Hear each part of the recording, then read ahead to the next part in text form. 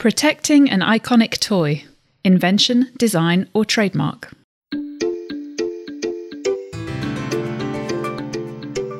A very warm welcome to another episode of Cartmails in Conversation. I'm Lara Elder, a Senior Associate in the Trademarks team, and I'm really pleased to be joined today by fellow Senior Associate Richard Darby from our Engineering and Technology team. I think it's fair to say that there are few toys out there as recognisable as the Lego brick, which has been a feature of childhoods the world over since the late 1950s, and as I recently discovered, twice named Toy of the Century. I say childhoods, actually, I know of one or two grown-up children at Cartmails who would happily have joined us today simply to talk about their creative exploits in Lego. But what we're going to discuss today is how Lego has used a variety of intellectual property rights to protect its valuable toy, its bricks, and to try to keep competitors out of the market. So Richard, first of all, welcome. It's really good to have you here. I suppose our catalyst for this conversation today was a fairly recent European General Court decision concerning one of Lego's design registrations for its bricks. But before we come on to that, perhaps a place to start would be to ask you about the Lego brick and patents. Is it possible to patent something as simple as a toy brick? Well, yes, it certainly is. Just as a bit of context, a patent is there to protect inventions. Inventions are meant to be technical in nature. And yes, a Lego brick can be considered technical. The Lego brick is of a certain structure. It has those studs at the top and the receiving surface underneath, which allows you to easily put them together, also disassemble them, put them together in different configurations. So there's definitely a potential invention there. And that's obviously what Lego felt all the way back in the 1950s, as you say, when they first came up with it. They protected and got a patent in 1958 for the Lego brick. And that rather nicely stopped competitors coming onto the market because it gave them broad protection for that stud arrangement on the top and the receiving surface underneath. So that was, a very good move for them to start off with way back in the 50s. Yeah, a long time ago now. Presumably they enforced it, did they, against various parties? I imagine plenty of people were pretty keen to copy them once they realised just how successful a toy it would be. Well, that's the benefit of having your patent. It gives you that monopoly right, that exclusivity versus the competitors. And something that we probably will be mentioning is the length of term you get out of these rights. And so thinking back to it being applied for in the 1950s, a patent only lasts for 20 years. And so they've long since expired, those patents that they had, that they could use for those. But that 20 years of exclusivity you get at the beginning of your invention really allows you to establish yourself in the market. And that's what Lego has obviously been able to do. And now they are the construction brick that we all think about, even though other people can still put construction bricks on the market because they haven't got that patent protection anymore for that basic structure. They got that sort of 20-year head start on everyone else and made good use of it by all counts. It's interesting to see that they continue to use patents as well. So having a look on the EPO register, so it's in the European Patent Office, you can see that they continue to protect for a wide variety of things. And they've had about 20 applications published in the last year, which go across a broad range of different inventions. They're like using new plastics to make their Lego bricks. There's reference to bioplastics. They're using 3D printing to make their Lego bricks as well. But what's also quite interesting is they are still protecting bricks. Just 3 years ago or so, they were applying for a new form of Lego brick. That's quite surprising to me. How do they manage to keep getting protection for what is surely essentially the same thing that they had back in the 1950s? Well, yeah. So this is the thing, is that things have moved on and they've come up with a new invention, and so they've sought protection for it. And so for this particular Lego brick I was looking at, it's a particularly slender Lego brick. And it's got this staggered arrangement which they can interlock with each other.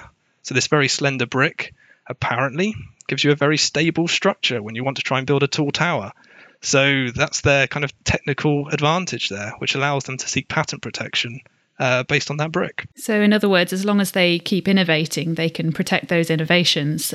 Just they've lost their monopoly right now over the sort of the original brick, if you like, the basic that they invented back in the 50s. Yeah, and so keeping on top of their IP and making sure they're protecting those new things then at least gives them a differentiating factor compared to their competitors, which their competitors cannot do. Interesting. I mean, maybe that leads us to talk about the next category of IP right that Lego has exploited, which is designs. So Lego, as I understand it, recently defeated a challenge to the validity of one of their EU design registrations in the General Court for one of the bricks. I guess my first question would be, how did this particular dispute come about? Well, so as you say, this is for a design right. And so in contrast to the patents we were just talking about, which are all about technical function of the product, these design rights are all about the appearance of the product.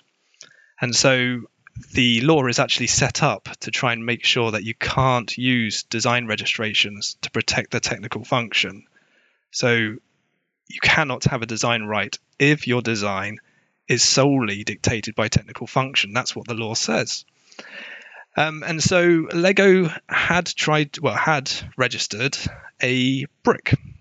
It was a brick that looked different to the bricks they had out there already.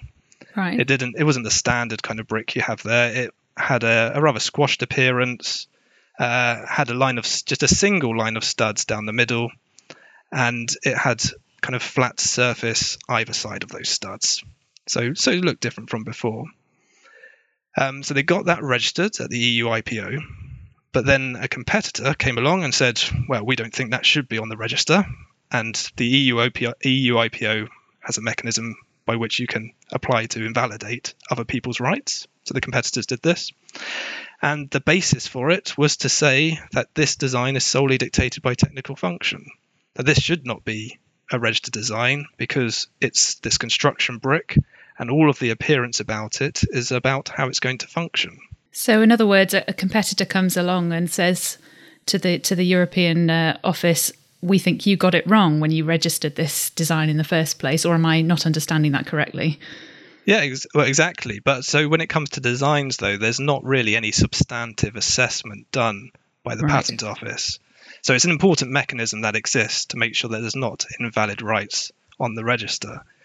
But this is an advantage to designs. So when it comes to designs, they're relatively cheap compared to other IP rights. Mm-hmm. And a part of that is because as long as you fulfill the formal requirements, you submit that successfully, you will get a registration. The office is not going to look at it in detail and make their own assessment of it. And so then it is up to these third parties to police them in this way. Right. And so having had this challenge filed against their design, what did the EU IPO say about it? I know it went all the way up to the General Court, which I think disagreed with the lower court's decision. So it started at the EU IPO. At first instance at the EU IPO, it was still considered valid. That went to an appeal instance at the EU IPO, who had a look at it and looked at the features, picked out 6 particular features, like the row of studs, the fact they're cylindrical, the appearance of the underside, and they decided that these 6 features were dictated by the technical function they were performing. They weren't designed with the appearance in mind. Mm-hmm. And so just because those 6 were dictated by technical function, they decided that the whole design was dictated by technical function and they invalidated it. So that was the decision from the EU IPO. And then Lego appealed that up to the General Court. They obviously disagreed. And it turned out that the General Court did too, I think. Yep, so the General Court had a look and they said, well, the EU IPO has looked at these 6 aspects, but there's other aspects to these designs that they have to consider. And one part in particular was these blank surfaces either side of the single line of studs down the middle. So they had a look at that and said, you haven't given a reason why that feature is solely dictated by technical function. So please go and consider that again, basically. The EU IPO now has to take that into consideration and think whether that means that was solely dictated by technical function. So the case is still ongoing, actually. It's just been sort of, the buck has been passed back to the office. Yeah, but I suppose at least Lego now do not have an invalidated design. They now have a pending invalidation proceedings design. So it's a step in the right direction for them, but they'll have to see what the EU IPO says on that. And I wouldn't be surprised if they do okay on this solely dictated by technical function point.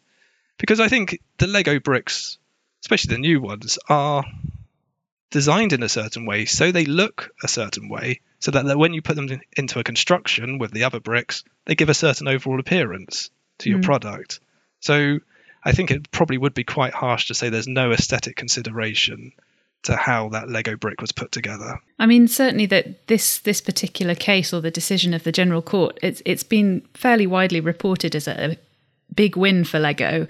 And I've seen some commentators saying they think it represents a kind of enlargement of the scope of protection granted to products like Lego that have this sort of modular design where you've got several different bricks that you fix together. Do you have any thoughts on that?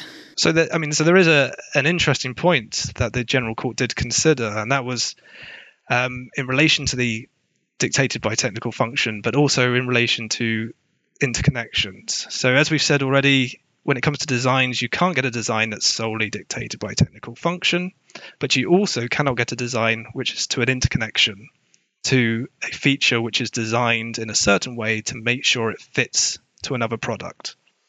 So the kind of logic behind that is you don't want to stop people from making products to fit other people's products, because that will give them an unfair monopoly. Right. But it has those exclusions in the law, but it also then says that although we have those exclusions, we do not want to stop the protection of modular products. And so there is a debate as to whether Lego would count as a modular product for that reason. Can it avoid the exclusions of being dictated solely by technical function and as an interconnection by being considered a modular product which is worthy of protection for its appearance? So yeah, it's an interesting one, because on the face of it, as a modular product that can be assembled and disassembled and interchangeable, I mean, that sounds like Lego. So it sounds like it's almost like the law's been written to describe Lego.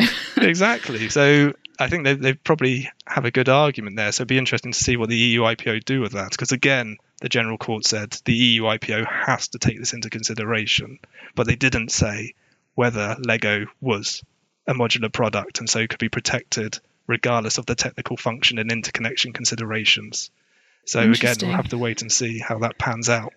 Yeah, so the story might not be completely over yet with this one. We'll have to keep an eye. Yep. So we sort of talked a little bit about the value of the patents at the beginning in creating that sort of 20-year monopoly. What do you think the value of design registrations is to a company like Lego as a sort of separate IP right? Are they useful also in stopping competitors? Yeah, I think they are a very useful right, especially using as a complementary right to a portfolio of patents and trademarks. What we've touched on already is the ease with which you can get the registration. I mean, so that means that you can submit your application and you will have a registration which gives you a date at which you submitted it, and will actually at least alert competitors to the fact you've got a right you might want to assert. So it can allow for a relatively cheap amount of money to kind of tell people to kind of stay off your lawn a bit. Yeah, is a potential good thing for it. And so it will protect the appearance of your product, and it will protect things that look a bit like your product. So there's an assessment that the EU IPO, that the courts will do, where they don the hat of what they call the informed user. And so in Lego, that will be someone who uses construction bricks, and they'll say, well, does the competitor's product give the same overall impression to this person as the registration? And if it does, that means you'll be able to stop those people from doing that competing product. So that does allow you to stop competitors. So it gives you another potential avenue to try and protect what you're doing. And as you say, relatively cheaply and quickly, I think, as well. They register pretty quickly, designs, certainly in EU. Is that right? A matter of days. You can, in the EU, you can get your registration and your registration number. So very straightforward way of accumulating some IP rights. But it is interesting to kind of see what other competitors are doing in relation to kind of Lego's products. I had a look through my children's construction brick sets, and they have a lot of Lego, but they also have a bit of what is termed blocks, which BLOX, which yes is a competitor of Lego. And I was intrigued to see actually that on these blocks they have all the same studs. They are interconnectable with the Lego, but they have seemed to have purposely put on at least one of the studs on each brick a little dimple, which is different to what you have on the Lego bricks, which all the studs are the same and they all have the Lego logo on them. So it makes you wonder if the competitors are purposely putting in these differentiating factors just to make sure they're not going to tread on the toes of any potential registrations that Lego may have, and to give themselves a distinguishing visual appearance. Yeah, I suppose no one wants to be having a lawsuit filed against them by a company that's clearly very protective of its IP. Yeah, and I understand they are very protective of their IP, and it was an interesting thing to observe as well that on the boxes it said about these blocks bricks being compatible with the leading brand. And I was wondering if you had any kind of thoughts as to why they were so tentative about saying, well, we all know what the leading brand is, don't we? It's Lego. Why were they so tentative on the box to say Lego? Yeah, that's a kind of a trademarky question we're straying into now. Yeah, it's a good question. That there are various possible reasons that spring to mind. Why would they not mention Lego by name? I mean, it could be because they're concerned about possibly infringing comparative advertising regulations, according to which you have to be pretty careful about what you claim by reference to a competitor's product. And any claim that you make has to be sort of objectively verifiable. Otherwise, you could be falling into trademark infringement territory. But in this case, I mean, that normally applies when people say things like, better than the leading brand. And it's, as I say, not an objectively verifiable claim. Whereas here, compatible with the leading brand, I mean, if they actually fit to Lego bricks, then maybe that's okay. But there may be differences in the regulations in different countries, and they've just decided to take that sort of cautious approach. I suppose if you've got someone who does defend their IP rights, is it worth the risk if you can just say leading brand and everyone knows what that is? Exactly. And it's kind of, many will prefer to take the cautious approach. Otherwise, it could be a bit of a red rag to the Lego bull. And there is a potential to be sued for trademark infringement if you're deemed to free ride on a famous trademark, in this case Lego, and free riding means you're sort of taking unfair advantage by referencing the famous brand, giving your own product in some ways a kind of leg up. But that really all depends how you present it. And I think if this is in the small print at the back of a box saying compatible with Lego, and that's factually true, certainly over here that would be okay. But if you're plastering Lego all over the front of the box, then suddenly you're using effectively Lego's name to give your competitor brand a leg up, because everybody knows Lego. And I mean, the last thing that occurred to me is maybe, they want to make their own way. As you say, they can sort of refer to Lego without mentioning it by name, and just trying to avoid picking a fight, I think. Okay. So, I mean, are you aware of other trademarks that Lego has? I mean, I think I heard something about some brick. Do they want to try and protect the brick itself? I mean, that would be very useful.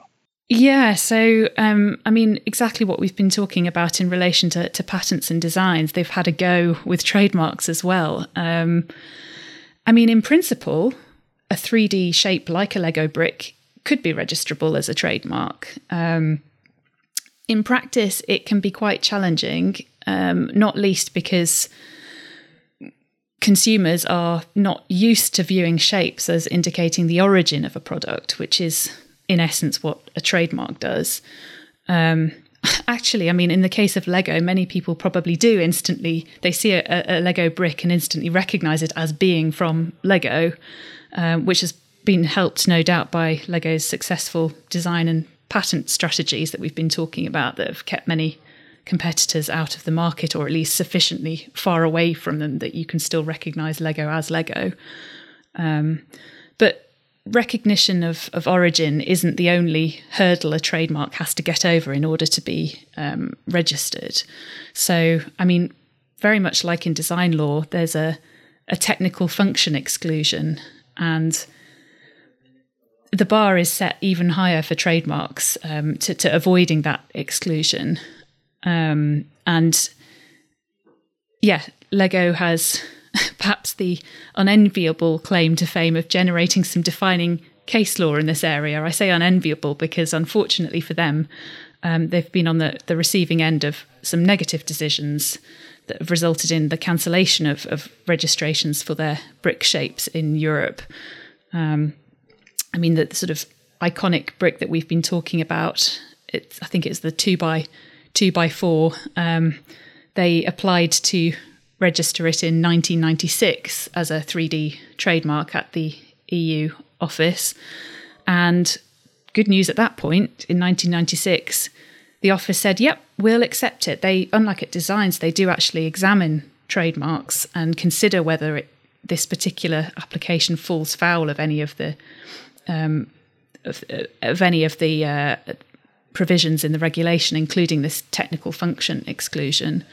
But they said, no, that we don't think that Lego's brick is exclusively functional, and we consider it to be distinctive of Lego's toys. That was all well and good, but unfortunately for Lego, 3 years later, a Canadian competitor filed an invalidity action. Again, same thing is possible for trademarks. And ultimately, Lego lost that case.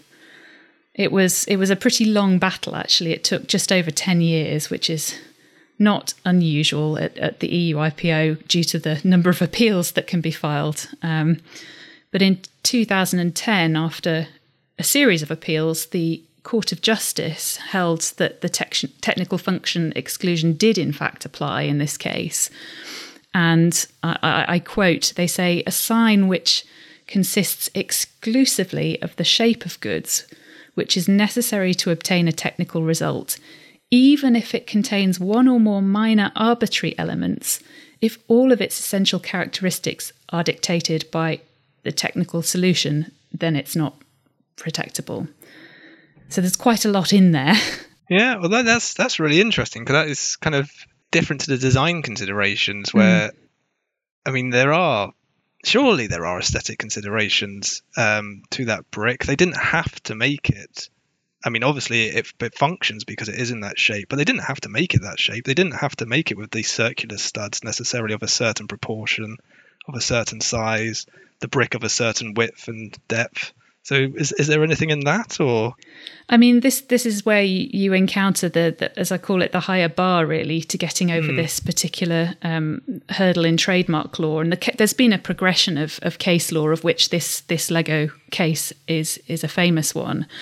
But what the court effectively said is that in order to enjoy the very significant monopoly that a trademark right potentially grants, trademarks, of course, unlike designs and patents, are potentially perpetual, then there has to be some kind of major non-functional element, something decorative or imaginative that departs from the norms of the sector you're talking about. So it makes it very different to any other kind of building brick in order to get over that hurdle. Actually, there was an interesting case on this subject just in the last week or two, involving a lipstick case that Guerlain sought to register as a trademark, and again it was challenged, and they've actually just won at the General Court, which looked at the lipstick case and said, actually in this case it's not just about the function of opening and closing a lipstick. It's sort of in the shape of, I don't know if any of our listeners have seen it, but it's sort of in the shape of, as the court described it, either a boat hull or a baby carriage. I'm not quite sure how those two things are describing the same product, but there was something that was significantly different, they said, from the norms of the sector, from the norms of lipstick cases. So you don't need the product to be novel exactly, but it does have to have some kind of unusual or distinctive difference. And what saved Lego's design, that sort of smooth surface around the studs, would not cut it with the trademark office. I mean, there's a sort of strong public policy angle, I guess, at play here, which is, as I say, understandable maybe because trademarks can grant a perpetual right potentially. So, if they had managed to keep that registration for the simple 2x4 brick, it would have been pretty potent against competitors, and maybe that's ultimately why they weren't allowed to keep it. Okay. Yeah, so that would be a strong advantage of the trademark, and you can see why they want to go for it. I mean, they presumably have their trademark to the Lego word mark, to the Lego word. Is there anything they have to be mindful of the fact to try and keep that forever? Because I'm kind of aware of things like Hoover, where they kind of are very paranoid, or they become generic terms. Yeah, so I mean, a trademark is, as I say, a potentially perpetual right, but there are various obligations on you as a trademark owner to keep that. You can't just sort of sit back on your laurels. And there are two ways that a trademark, whether it's a word mark like Lego or indeed a shape mark like the brick, there are two things that you need to do as a trademark owner to avoid it being cancelled. There are two particular grounds of cancellation I'm thinking about, and one of which is to say that the mark is no longer in use. So if you stop using a trademark, you lose it. Now, that's obviously not a problem for Lego, for its word mark, or indeed many of its other trademarks. But where I think what you're driving at is what we like to call in the business genericide, which is where, a mark becomes almost so successful that people forget that it's indicating a particular company, and everyone starts to call any products that are like Lego's product Lego with a small L. So if you look at the regulation, generic use is a ground of cancellation, but it has to be through acts or inactivity of the proprietor. So that's where you kind of, as a trademark owner, you can cure this by doing or making sure you do certain things that protect your rights. Okay, so you don't actually have to be necessarily successful in stopping people from doing it, but you need to be sure that you are trying to stop people from using it in a generic way. Yeah, you need to do enough, and of course, there are all sorts of things that can be done. Marketing strategies that make sure that your name or your mark, whatever it is sort of out there and advertised in relation to you as a company. I mean, in the case of word marks, policing dictionary entries to make sure that you don't have the Oxford English Dictionary or anyone else putting an entry that says Lego with a small L is a building block. You want to make sure that it's Lego with a capital L and a registered trademark symbol that says is a trademark owned by, in connection with building blocks. And enforcement, of course, is really important. So a trademark can die a death if you let lots of your competitors use something similar. And we've seen that with well-known marks in the past where everyone starts using them and eventually people forget that they once belonged to a single company, and you end up with escalator, sellotape, trampoline. These were all once trademarks and are no longer because everyone just associates them with the product and not with the company that made it. Oh, that's interesting. Are you aware of any other trademarks that Lego has at the moment? Well, actually, I mean, I've said that their brick trademark was cancelled. It was actually only partially cancelled. So, I mean, just thinking about their 3D trademarks, which I guess is, what's been of interest to us today, they actually do still have the brick registered for a whole range of goods and services, just not construction toys. So, for example, it's still registered for soap and jewellery and bags and clothing, soft toys, even confectionery. So, there could be a Lego-shaped chocolate bar and they would be able to stop competitors doing something similar. But yes, how much they enforce those rights, I don't know or have cause to, but they're still there. And also they have their little Lego people. They have that as a 3D trademark registered in the EU.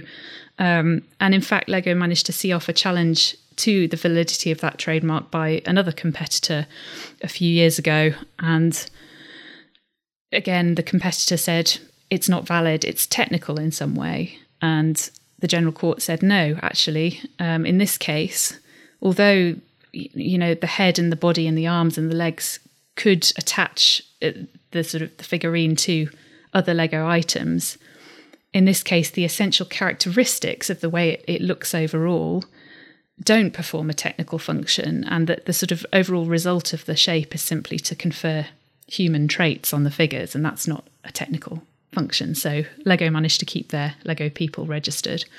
I'll have to investigate the competitor Lego person that comes with the set. That's what I'll do straight after this. Yeah, well, see how similar it is. Let's hope it's not too similar, otherwise they'll be getting a knock on the door. Not you, hopefully, but the company, whoever made it. Well, look, I think that's probably all we've got time for today. It's been really interesting discussing the various sorts of IP rights and how they've benefited Lego or less over the years. And I think Lego makes for a great case study in the joined up use of patents and designs and trademarks to prolong and strengthen the protection of what's a very valuable product to them, and over many years. Of course, they've struggled most with trademarks, as I've said, but I guess what stands out for me is the value of designs, which I think sometimes can be a little forgotten about or undervalued as a right by some companies. So it's been really interesting talking to you about those.